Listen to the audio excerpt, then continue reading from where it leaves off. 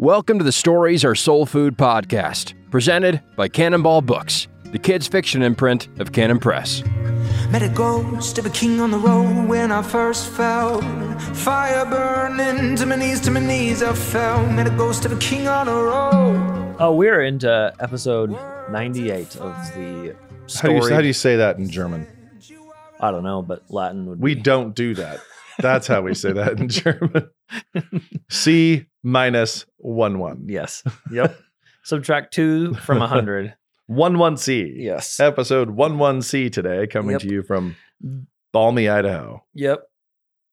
I've been watching the newcomers to our town not know how to handle the weather, and I've been wanting to give them advice, but I realize it's sink or swim at this time of just, year. you know what? Move away. Yeah.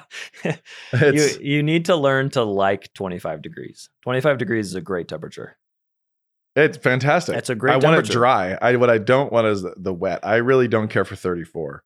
34, 35. I'm just like, can we get all the way up into like spring? They all say, hey, look, it's going to be raining in 34 next week. Or can we? That is a bad temperature. That's cold.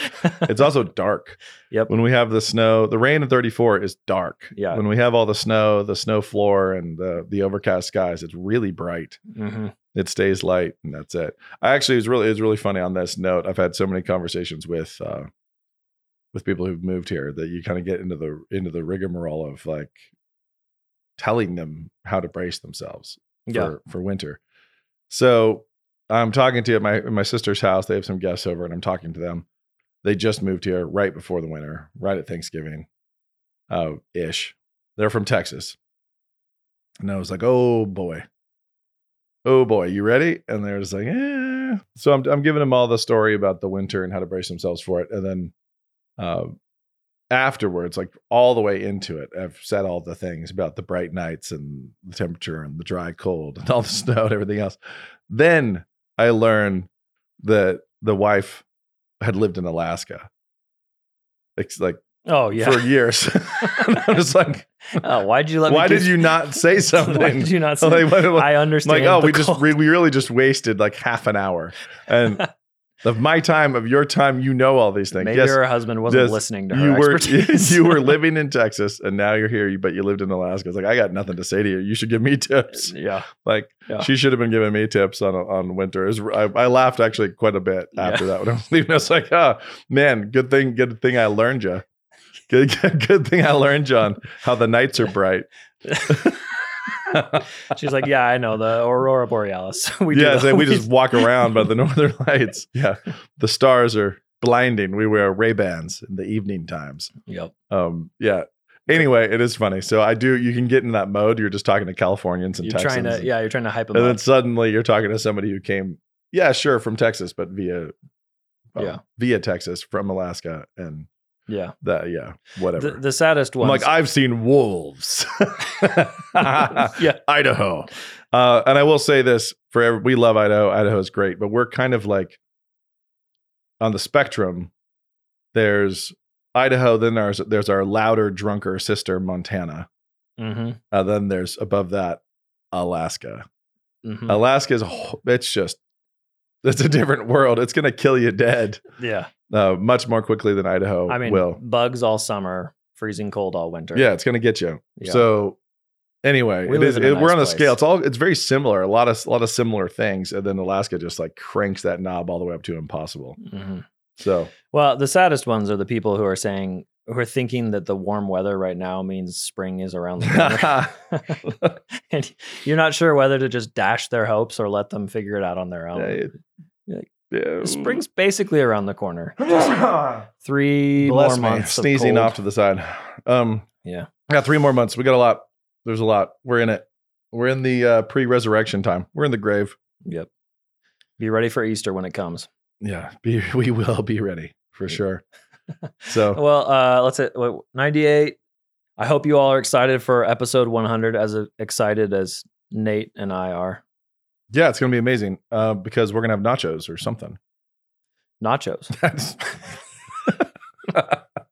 I was like, maybe nachos is Spanish for 100. I was really quickly trying to think of the worst possible food to eat into a microphone. Grape nuts would be the only something the only really thing worse. slurpy. Just The only ramen. Should we have our ramen party? oh wow, yeah. With some of that floppy pig Yeah. meat they put in the ramen. It'll be good. So did you have anything to cover today? Well, I think we were going to do Christian art. Yep. We're going to talk Christian art. Yeah. Anything else? Any other wild cards? No, I have a few stored up, but we'll save them for 99.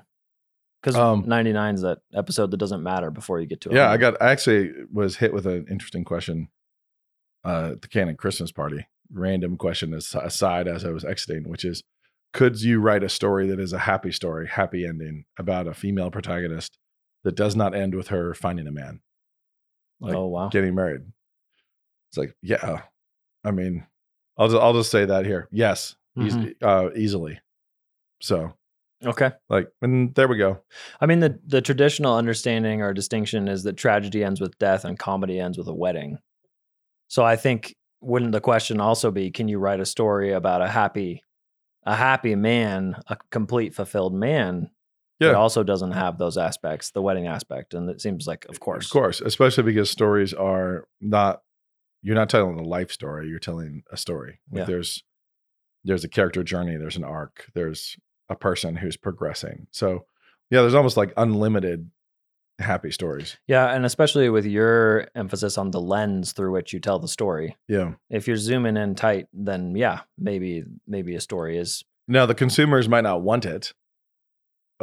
That's a different question, I guess. That's a marketing, totally different question. But could the story itself be a good story, well told, and really fun to read? Absolutely. Yeah. No question. Could you tell It's a Wonderful Life without him having a family? No, I think that's the whole point of the movie. The point of the movie is the family's better. Yeah. Particular stories need the whole structure. I mean, I guess if you take what if you take the whole life then as your lens? Still. Yeah. But even there, you got to realize that the life is not a 3-act narrative. There's going to be a lot of microcosms and periods of suffering and struggle and success and fulfillment. There's going to be a lot of rise and fall through the whole thing. So sure, you absolutely could. Yeah. And I guess I was thinking of Paul, of course, as our prototypical familyless great guy. Yep. For sure. But I guess with him, he had many children. At least that's how he referred to them. He said, my son Timothy, and he viewed a passionate affection for the Corinthian family man. Yeah. Very, very large family, but a passionate family man. And you could tell his whole life story. You could tell any like chunks that are framed correctly. But it is actually, this brings us to our big topic, because it's like, what is a happy story? What is, and this is the time we've already joked about like the super saccharine Christmas movies and everything else, sentimentality and all that kind of stuff. But Christians just get into that. Evangelicals get into that sentimentality so quickly. And they think of that sentimentality as happy, as like, that is the happy ending. And it's not. It just isn't. Yeah. And so Christian art is, there's no art that is repented and believed, right? But art from Christians, art created by Christians, or art that honors God, that actually is doing those things. Art that meets the Philippians test, the whatever is true. But art that is report. God honoring is not sentimental. It just isn't. And so that always kind of creeps in. And when we talk about Christian art, and this is kind of jumping off of our last conversation, but then also bouncing off of I just saw Handel's Messiah live from the New York Philharmonic, and it was ridiculous.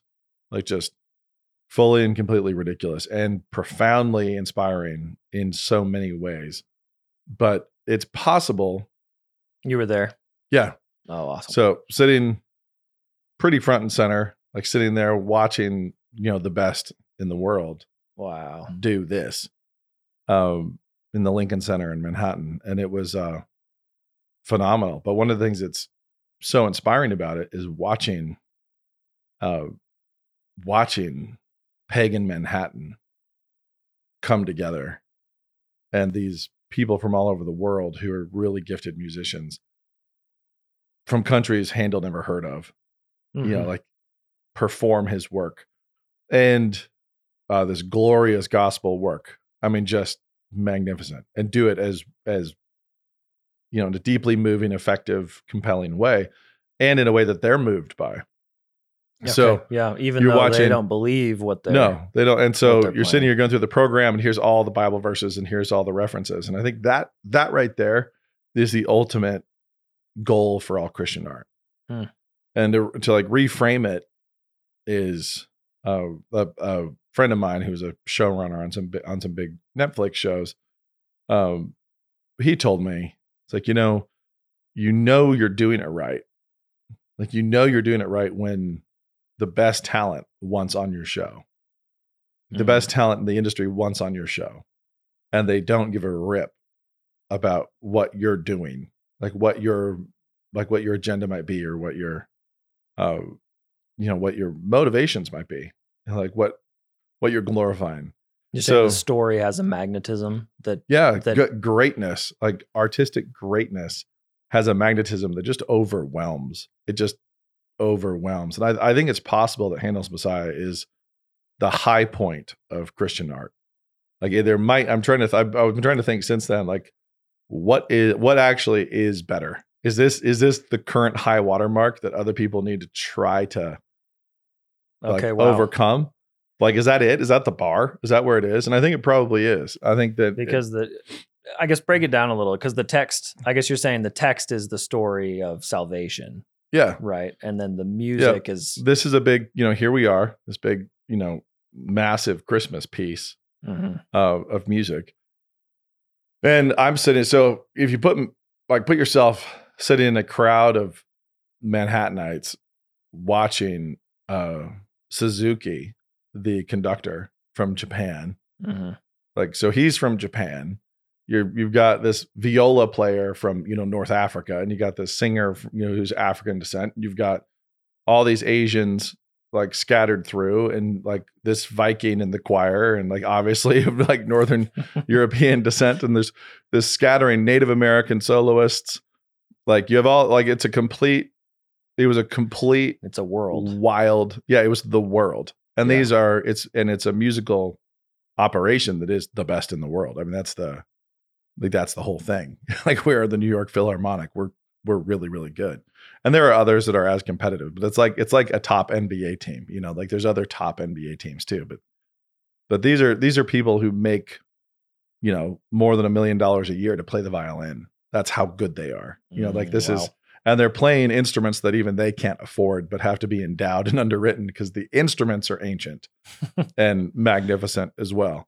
So you go sit down there and you think, okay, so here's a guy who wrote a Christmas piece of music that centuries after he's dead and gone, like centuries later, people from around the world are still gathering, they're still gathering to try to execute his work.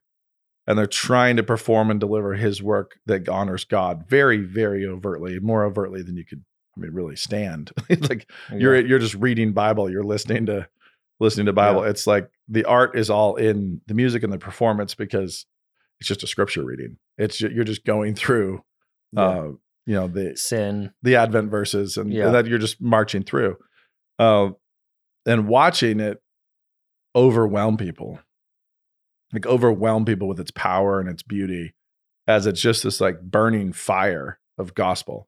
And to think that here are these pagans who recognize the brightness of this beauty. They recognize it such that they are investing their money and their talents and their efforts to broadcast it, to amplify it. Like they're working, they are just being overwhelmed by it and are being sucked into its mission, like being carried on the tide.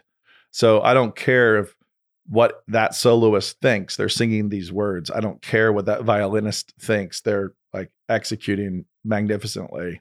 Doesn't matter if we pulled the choir, like to see what they actually believe. They're singing all those words. They're standing up and praising God and doing it with this incredible skill.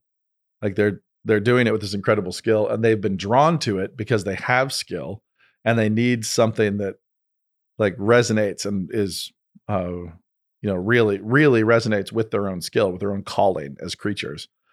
And so it is weird to watch pagan nations erect a lighthouse of just grace and beauty and gospel goodness. And when you watch that, and there's like this weird post-millennial picture, because here's all these people from all around the world who have come together to do this. Yeah. And to do this right now. And I'm sitting around and you're looking around, and this is, the kind of people who go to the Lincoln Center in Manhattan. It's not just even everybody in Manhattan. You're talking about kind of the snotwads, like there's a lot of, the elites. Yeah. There's a little bit of hoity, a little bit of entitlement, and there's all this, and you watch them just get blown away by the Hallelujah chorus, and you watch a Lincoln Center. Everyone stand up. Everyone rises to their feet in the Lincoln Center, and it's a sold out, performance. And then you watch the scattering of people boycotting the stand up. Oh, really? Which is really that I loved a lot. There are these pockets, and it was an intense minority, but these people just stubbornly just hanging on to their seats. And I know it's because it's not that they're anti-royalists. It's not that they understand the history. The king. This king stood for the Hallelujah chorus, and now there's a tradition that we all stand for the Hallelujah chorus. That's not why. They're doing it like you listen to the words. It's like just there's this. He shall reign forever. Yeah, he's gonna reign forever. And they're like, wonderful counselor. Yeah. It's like, and you've got all the stuff that they've been, but Hallelujah the Hallelujah chorus especially is amazing. But earlier too, like all the different the sections about guilt and sin and darkness and the actual passion, like the actual persecution of Christ. Yeah. Like listening to a soloist just emphasizing Christ getting like the spit in his face. Yeah. Then having the hairs of his beard ripped out. And it's like, it's all just so spelled out. Yeah. And it's actually one of the perfect examples to me of why it's sad that some really talented Christians think they can't be overt. Like, I can't be overtly Christian, because they equate that with the sentimentality. There's nothing sentimental about that, about Handel's Messiah. Like nothing at all. It's intense. It's just, from even the Refiner's Fire chorus, where that guy just soloist is just going on and on, all the way up to the big choral pieces, to the melodic pieces that stick in your mind as a kid that you still listen to later. Almost it's not fair to compare that to other art, because it's just it's just have layers and layers of history. Even the standing, the fact that we are all standing, because everybody knows centuries later, everybody knows, I hear this start. And here we go. This was overwhelming to the king, and very few people know that story. They just know this is where we stand. Was he overwhelmed? I just thought he walked out at one time and that kind of stuck, or was it? It's or what is the urban legend that I was told was that he was deeply moved by it and rose to his feet. That he stood for the Hallelujah chorus, and so everyone had to stand when he stood. Right. And so now, like, we all stand. Everybody stands. That's great. And now that's Christian culture, right? Like there. that's the momentum of it. But why did everybody stand in the Lincoln Center? It's like, well, because it was amazing, and a few people did, and as they did, others like also needed to express the same thing, and then others were just trying to like, is this what we do? And they're all just standing up. The peer pressure. Yeah, there's people standing by peer pressure, people standing because they're moved. Yeah. Like there's all this, and then there's people like glued to their seats because they're, stubbornly, I am here for the harmonies, and I am not here for the experience, for the meaning, or for any of that. And it was, maybe 1%, 2% of the crowd stubbornly sat. Yeah. Really hilariously, including because people in Lincoln Center can sit, at least in this auditorium, they could sit behind the stage, and so there's a balcony of people behind the choir and everything. And so people right in the front row, like the whole place is stood, and there's people right in the front row, right over the orchestra, right over the choir, just like, I will not stand. Just white knuckling. Yeah. Just as the music is literally picking them up. Yeah, exactly. So the fact that you can be as overt as Handel is, and that powerful, like that glorious, like nobody could look at that and be like, it's a little sentimental. It's a little on the nose. Handel's Messiah is a little on the nose. Yeah. Yeah, of course it is. It's on the nose with a sledgehammer. It's like, it's just, okay. It's so on the nose, and it's so sophisticated.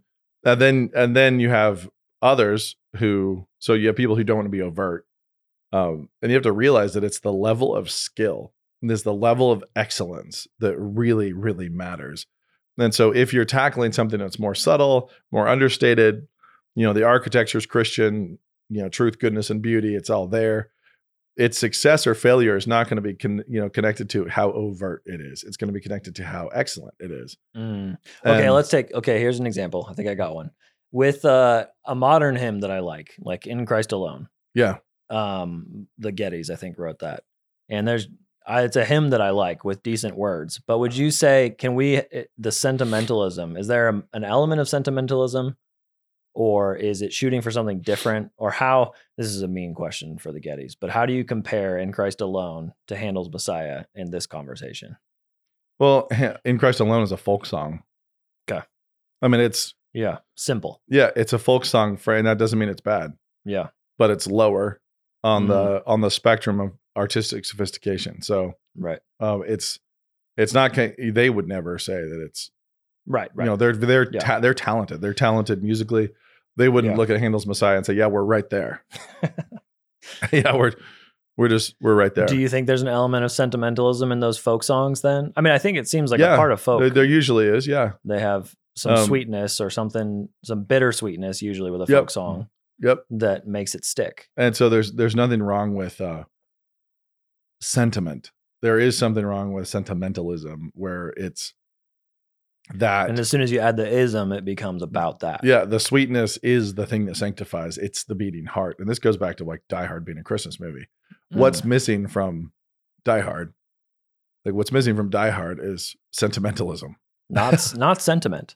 Yeah, lots of sentiment. There's plenty of feeling, but this is not sentimentalist. It's not all about the emotion. It's not all about trying to conjure up the feels. And so Christian music can often be just trying to conjure up the feels. Yeah. And that's that. Like if I can get the feels, then it's good. It's like, well, that's not what actually says it's good or not. Well, to jump back to your early question, taking a bad holiday movie, like the scores that get made every year, could that girl not end up with the guy at the end of that movie? Sure. And well, done well, right? But in these movies, no way. Not possible. Not possible because everybody would revolt. Yep. Because you'd see right away how dumb the setup is. And they might try to lie. So I could make a Christmas movie about a girl who has a restoration of fellowship with her family. But you could do that. Yeah. And it could be a great moving.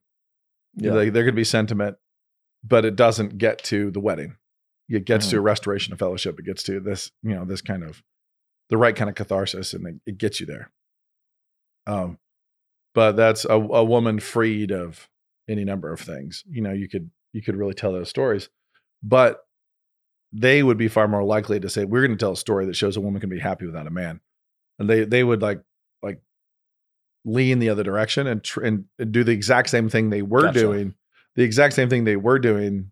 but just the opposite. Like, hey, let's push the other way. Rather than telling a story. Telling a character story. That's interesting. Yeah. Character who has flaws that you sympathize with, that you watch journey through, the progression of the narrative. That wouldn't happen. Could you tell a story in which a happy ending is a woman leaving a man? Like, yeah, of course you could. Mm-hmm. Yeah, easy. Like it's not about that. I mean, Abigail leaves. I mean, she does, slip into somebody else's DMs, but yeah, she leaves a man. But we could have told that story without David. Even like you could have a woman delivered from a man could be a great story too. Mm-hmm. Anyway, the point is excellence. And so not overt, covert, it's got to just be excellent. And so when you look at fiction, you look at why Lewis and Tolkien have made it. They're sort of those fictional equivalents. They're more in the Handel's Messiah mode. Like pagans want to tell these stories. Mm-hmm. Like people who hate everything Tolkien and Lewis loved want to tell these stories. They were swallowed by these stories. The momentum of the world and the story grip swept these people up. Yeah. I think I've mentioned here before that one of my editors, first one I worked with, told me he was in the business because somebody gave him the line which in the wardrobe on Christmas when he was 6. Wow. And he's been trying to capture that feeling again ever since. And he was an unbeliever, but he was like, he'd given his life in the pursuit of that aroma and that sensation. His entire professional career was focused on chasing. Must be tough with missing the Christian aspect of that. Chasing that, trying to chase that thing. That's what great Christian art does, even though Lion, Witch, and Wardrobe is more folksy. Yeah, so it's lower, but it still is wildly compelling. So it doesn't really matter if you're talking about high art, low art, middle brow. If you're doing it with really profound excellence, if you really are pursuing that, that's going to make it last. Yeah, more than anything else. And there's plenty of things I do that are covert. Plenty of things I'm doing that are sneaky. I'm not just trying to do the gospel story over and over and over again. Yep. Handel wrote a lot of other things too. Yep. Well, I was reminded, oftentimes we'll say with new authors who send a pitch in that doesn't work, you say, hey, you're being too overt. But you're right. It's not the overtness of it. Because I just finished reading Graham Greene's The End of the Affair, which is the story about like 3 conversions. Yep. And it's just back to back to back conversions. And they tell you what they're doing. They tell you the guilt they're feeling. You tell them how God answered that guilt. But the novel works for Christians and non-Christians alike as you track this one character through that. And I think part of that is just a lot of the human element that Graham Greene saw in, I mean, he's a bit of a weirdo, I think, but aren't we all? Yeah. But watching him tell a story about this really poisoned person who gradually is confronted with their own actions. I mean, it's compelling and also very overt. You can't finish that. Yep. It's right down the middle. Peace Like a River is that way. Yeah. Very overt and yet excellent. Yeah. Beautiful Ruins is more covert, doesn't quite have the answers, but still is like comes together and like how trying to find peace, like striving for stillness and peace, rest.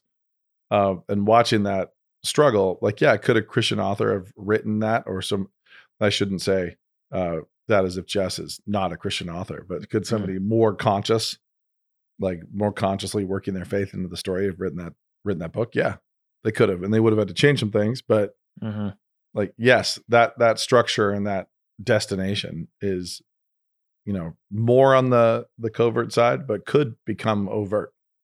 Like it would have been completely fine to go overt at the end. Do you think, I think that's what ultimately makes things stick.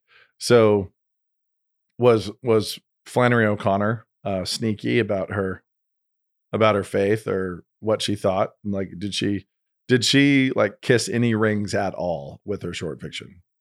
Like, I mean, no. It was not.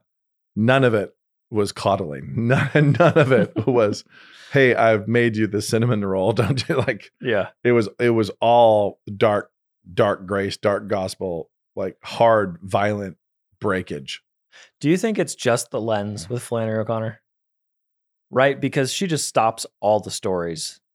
Yeah. I mean, at the moment of conversion and she's not interested in telling you judgment or conversion. Change. Yeah. So conversion. I think that her short fiction is pretty phenomenal and is overwhelmingly like somebody framing a short story about Paul that ends at the Damascus Road. Yeah. So eyes open by being blinded. And completely hypocritical. Absolutely the worst, a snake, a murderer. Like he's this awful character and taking him to the point where he gets knocked off his donkey. And then she would be like, scene. That's my short story. Yeah. Like I'm taking this character to this point. And then that was her short fiction because of her theological confusion, her novels struggle.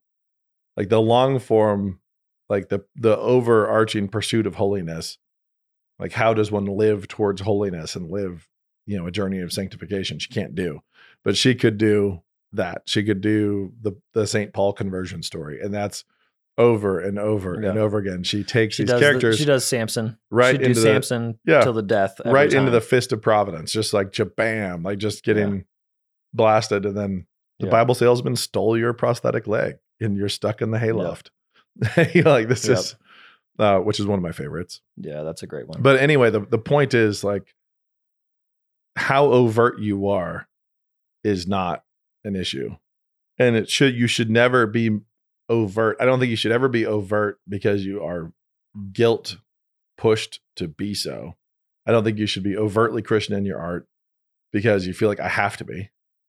Like I have to be. You definitely shouldn't be for just market and manipulation reasons.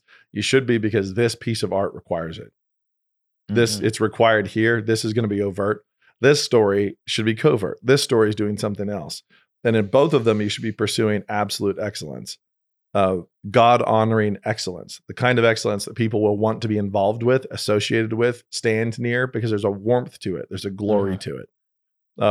And we want to be building all these little lighthouses of grace, these lighthouses of truth. Like all of us, whenever we're building something artistic, we're trying to stand something up and put fire in the top. And that's what we want. Like just something that's going to throw light. How do you go for that though, as an artist? Because if I know, or I feel like I know stories of many Christians who their goal would be to be playing in the Lincoln Center, and the way they've gone about doing that, right, that ruins everything about them.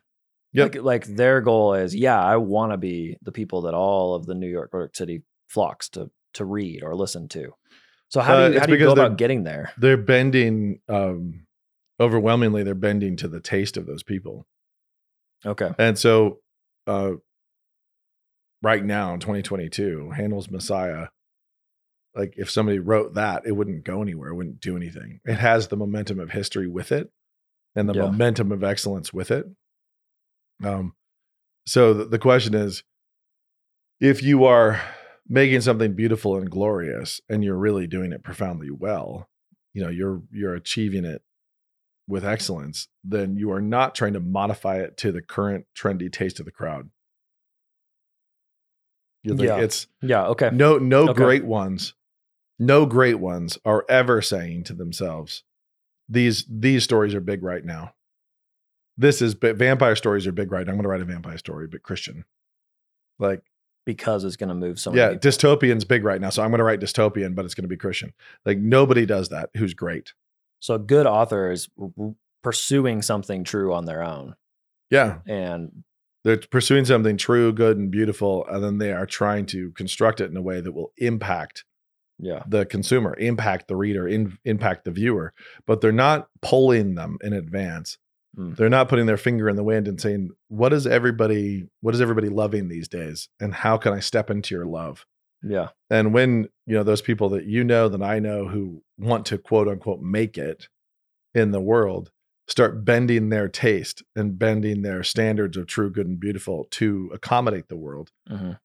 And they are all disjointed in order to fit that mold instead of pursuing things that are worth telling, stories worth telling, shows worth making, and pursuing those with an intense commitment to doing it in a God-honoring way, and knowing that he who is excellent in his work will stand before kings. If you actually are doing that, like really striving for that, cream rises. Now, I have friends who aren't Christians who've fallen into similar traps where, actually, this is kind of the opposite trap, where they'd say, hey, if the reader doesn't get it, that's their fault. I'm doing something on my own. And I think probably this is for me. It's the narcissistic artist self-expression thing. Yeah. It's not about self-expression. It's about something that's good and valuable.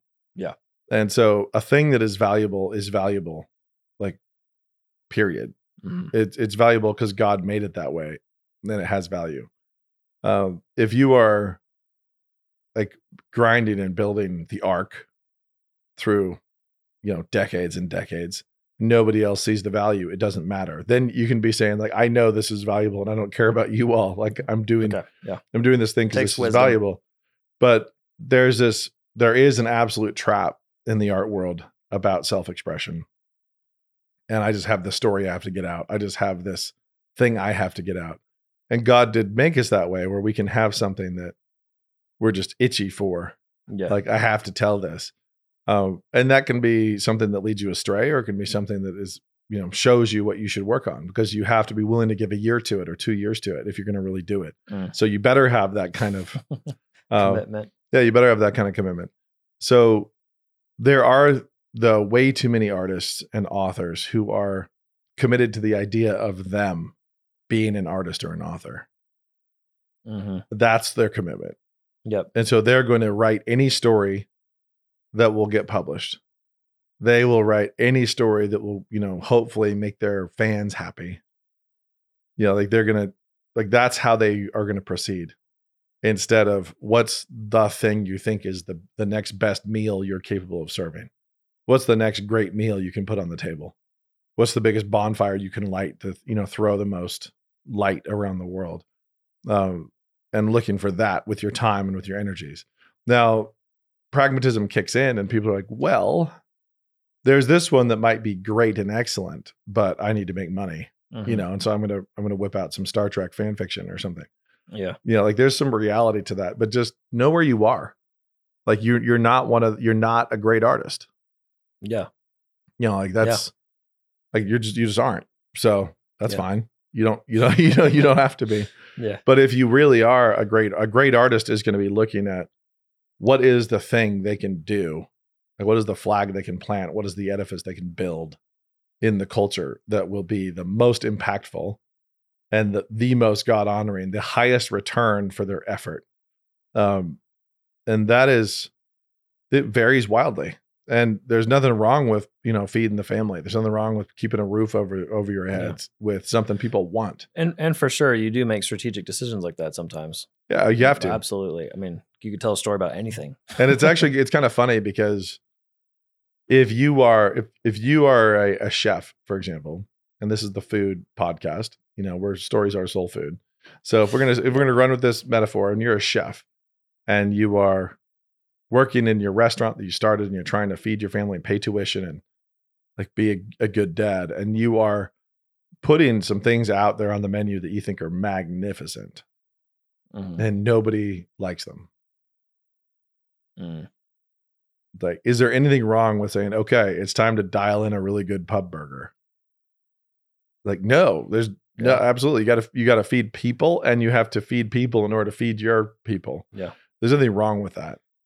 So there's nothing. And as good as a cauliflower taco might be, sometimes it might have been magnificent. You also just might be diluted because you're in your own little art ecosystem.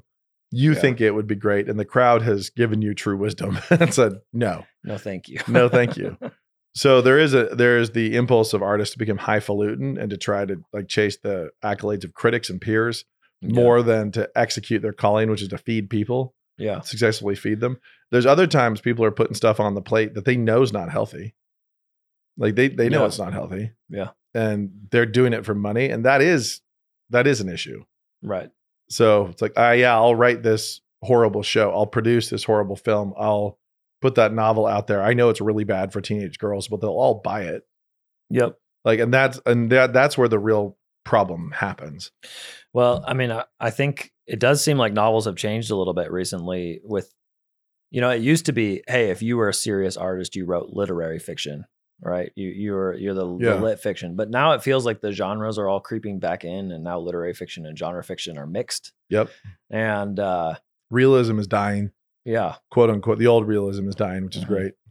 So I was going to ask you, what do you think about that? I mean, in one sense, and especially when you look at the best of the literary fiction, it's generally bad stuff, really depressing, really dark, self-obsessed, narcissistic. And then you go back a little further, that's when you hit, oh wow, those are some great novels. The literary fiction in I'm thinking, post World War II. Yeah, mid-century. Yeah, you start to get some actually good literary fiction. So I guess I almost don't mind that they're popularizing literary fiction. It's being genreified. That's great. And I think it's thanks to Hollywood. Okay. So, and the long-term consequences we'll see, but when movies like Dune are huge, and people are like, oh wow, there's this whole renaissance for this old genre fiction, and it's going to keep on going. And Dune is continuing to live on when greater works have died. Yeah. It's like it's continuing on, but in a vacuum, if we went side by side with other novels of that year, whenever Dune was first published, and we went and found, could we find better novels from that year that are now out of print? Like better executed? One would assume so. It's too hard to find out. I would think yes. Yeah. Like just knowing Dune, I would think yes. Yeah. Just sprawling and undisciplined. Yeah. And kind of fun. But then now here's this kind of really immersive world that's been built visually, and it's come back around. And people are seeing the longevity that can come, like the longevity that's there if your food continues to be fun to eat. Yeah. So are there too many burger places in the world? It's like, well, probably. And yet will all of them fail? It's like, no, probably more will succeed. Yeah. Well, I mean, if you compare Shake Shack's doing fine. Five Guys doing fine. Yep. It's like they elbowed their way in there, and now we have more burger places. When you compare, like, what is that? What's her name? Eleanor Oliphant's Completely Fine, a book about an alcoholic, basically lit fiction about alcoholic, compared to what seems to be going out now in the same genre, which is a lot of psychological thrillers about single female leads. Rather than them being sad alcoholics. You're talking about the girl in the window genre. Yeah. Now there's like, did something happen? Are they going to be murdered? I don't know. I have a hard time saying that's the girl in the window across from the window across from the train. Yeah. That's the sequel to the sequel to the sequel. Yeah. It doesn't seem worse, right? Girl on a train watching the window. Yeah. Girl on a boat. And the thing is, if you actually look at the color blue on book covers right now as well, like blue and yellow, like warm yellow, like it's everywhere. Like I just bought a book in Oxford because the cover was so unique. It was like, oh, this is like Do you have it? You have to bring a picture. I do have it. It's called The Gallows Pole. I'll have to look it up because I want to see. Hard green, black silhouette of a man, and then pink, really, really pink coins on his eyes. Ooh. And I was just like, whoa. Like it was really striking, and not like anything you'll see there it is. Anything you'll see in an airport bookstore. Like when you're walking through an airport bookstore right now, they look like they're all trying to be mistaken for each other. So all trying to be girl on a train. Yeah. You might accidentally buy that one instead of the other one. You would never mix up the gallows pole though, with anything. The long-haired. And it's, parts of it are interesting. Most of it's not. Some pretty bad stuff in there. But it's you can't win all, right? You can get a book cover or a novel, never both. I bought it as a tribute to the cover designer. I appreciate a well-designed cover. James Ingebrigtsen will be so happy. I really do that. It's like buying albums. I still buy albums because I refuse to stop. But yeah, I think as far as Christian art goes, and my whole contemplation post Handel's Messiah was just like, man, the overt covert thing is so garbage. It's like there's a gravity, there's a force, there's a tidal wave to great artistic execution that just sweeps people up with it and takes them. And so that we've made fun of Rings of Power. Mm-hmm. There goes your phone again, I think. But what is that? Ticket. Or we'll just blame you. We'll just say it's you. You think about Rings of Power, and even the fact that it's garbage, the fact that people are still investing that much money trying to tell stories in Tolkien's world is phenomenal. I mean, it's a great testimony to his achievement and what he actually pulled off. Yeah. So it will go away. Rings of Power will go away, and other things will replace it. And Tolkien will continue to. Yeah. There will be Tolkien revivals a long time from now. So Christian artists should be pursuing the great, the excellent. Yeah. And kind of like damn the torpedoes when it comes to overt and covert, whatever that particular work requires. Yeah, that's good. That's a great correction. The temptation is really to be, we don't tell a conversion story because it's too overt. I'm just saying. It's like, why not? Like you're actually too bad at it. That's the thing is, that's fair to say. The thing is, you're not doing it well. Yeah. So, and this goes back to like, is something art or not art? Is it a Christmas movie or not a Christmas movie? It's like, it's much better to say, it's just bad. You're bad at it. This is bad. This book is bad. This book is good, rather than this one's Christian, not Christian. Yeah. Like bad, good. One of these days I'll make you make an artistic distinction. We'll stick to it. I'm all about distinctions. Qualitative. Is it the not okay. Throw it down. Explain your gauntlet here, and we'll leave on this. Well, maybe finally we have the topic for episode 100. Yeah. While we eat the nachos and slurp the ramen and whatever else we do in the microphones. And crack the cokes. That's that sounds a nice one. I still think I've been thinking about your evil one for quite some time. your discussion of evil not existing as Oh, a thing yeah. on its own. And that's one I need to come back to at some point. You're a Platonist. I mean, maybe. No, you're not. It's not allowed. This would be the end of the road for the podcast. Right. We literally burned down right now. I don't want to be a Platonist. Perfect. But I think I need to go back and read Augustine and come reloaded with some Augustine and see if you did him wrong. I did not. I didn't. I did him a kindness. And I see. In moving on from his conception of evil. Yeah. He does great work there, but no. It's like just no. The displeasure of God is enough of a metric. You don't need there to be an absence of some white sauce or a presence of some black sauce. Yeah. No, I know. You're just too Star Wars catechized. The way that's possible. The way you framed it makes it impossible for me to win. So I need to reframe the conversation. Why do you think I framed it that way, Brian? The other thing we need to talk about. That's why I frame everything the way I frame. The other thing we need to talk about is AI. I'm going to get a Chat GPT to write some ND Wilson for me. And then we'll come discuss that and see if the robots are going to. That could solve my life. Could solve the end of Silent Bells. Yeah, that could really fix some things. Yeah. So that's what we have to look forward to. And then, of course, the great episode 100. Whatever that is. Whatever it is we're talking about. You know what we'll do for 100? Let's just take the week off. That'd be fun. That would be fun.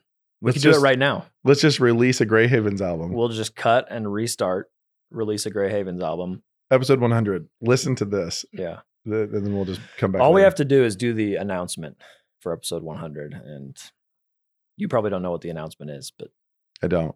Yep. Wait till episode 100 and Nate also will find out. What's the announcement? Yeah. Okay. We'll find out. Alrighty. Okay. Hi, it's Brian Cole here, wanting to let you know how you can support the Stories Are Soul Food podcast. You can do that by checking out Canon Plus. Head over to mycanonplus.com. Thanks for taking the time to listen to the SASF podcast. We'll hopefully be seeing you at mycanonplus.com.